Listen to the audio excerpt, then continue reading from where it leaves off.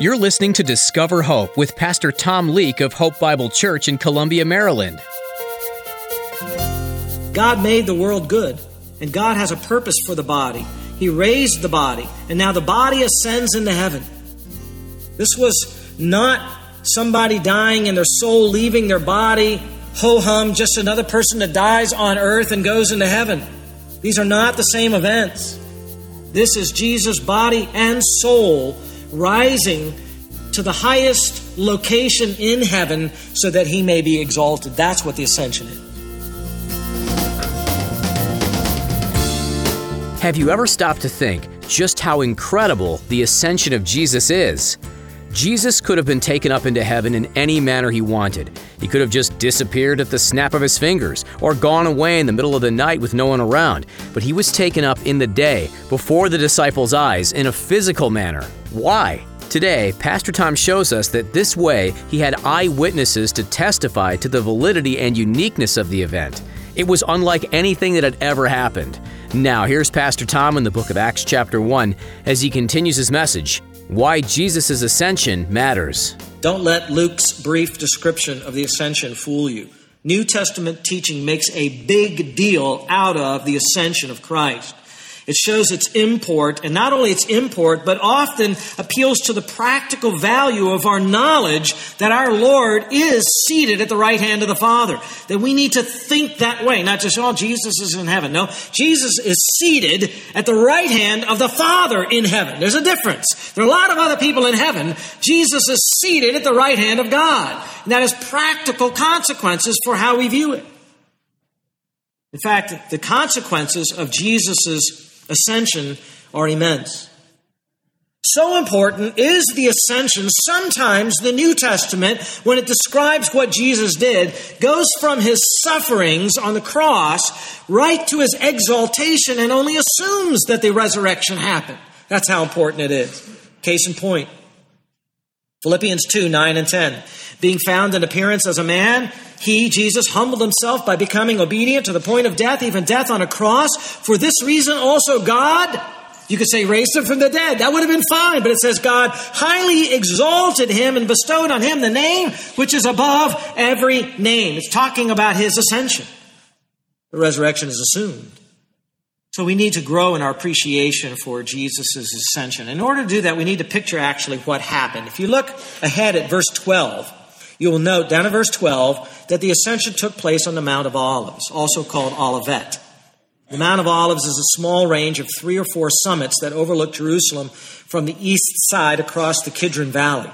The mount was thickly wooded in Jesus' day and rich with olive trees from which it derives its name, Olivet.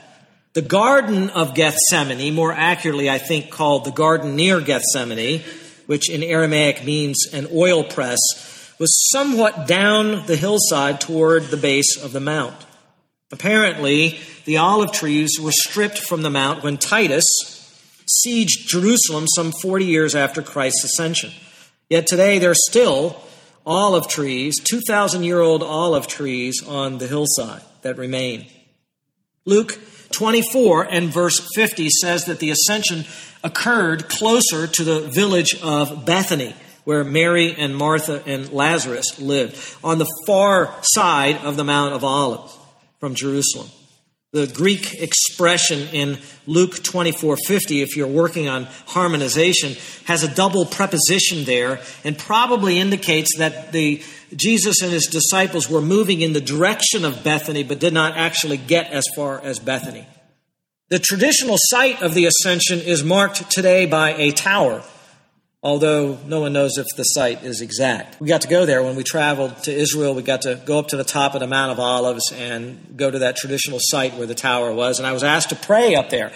And so we kind of stood in a circle and prayed. And I said, what am I going to pray on the top of the Mount of Olives? I know what I'm going to pray. Maranatha, Lord, come. And so I got to pray that as a highlight of my visit. This is close to where the Lord Jesus will return, and his feet, his literal human feet, will touch the Mount of Olives, and then he'll walk into the city of Jerusalem. So that was a joy of mine. This is a real place, and we're supposed to know that it's going to happen. Real history, real geography. Now, the Ascension Day was 40 days after Easter, or what we call Resurrection Sunday. This encompasses the 40 days over which the Lord appeared to the disciples mentioned back in verse 3.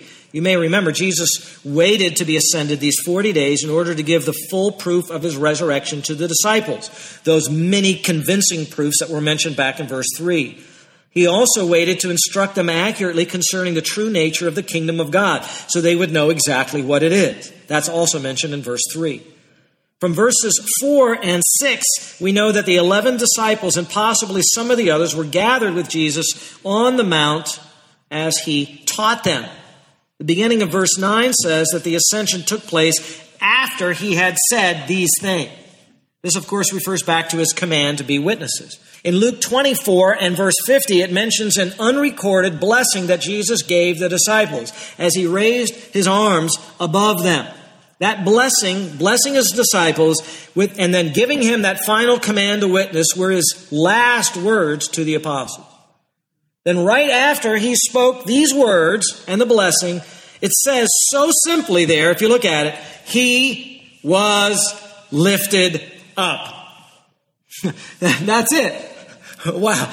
He was lifted up. This is a passive verb. It shows that God did something supernatural. God acted upon the body of Jesus, and God lifted him up.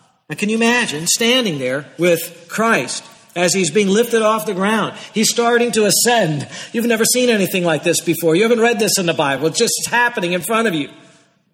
How exactly did that work? Well, we don't know. It's advanced physics. It's something that MIT and Stanford haven't discovered yet. We do know this. He had no wings. He had no jetpack.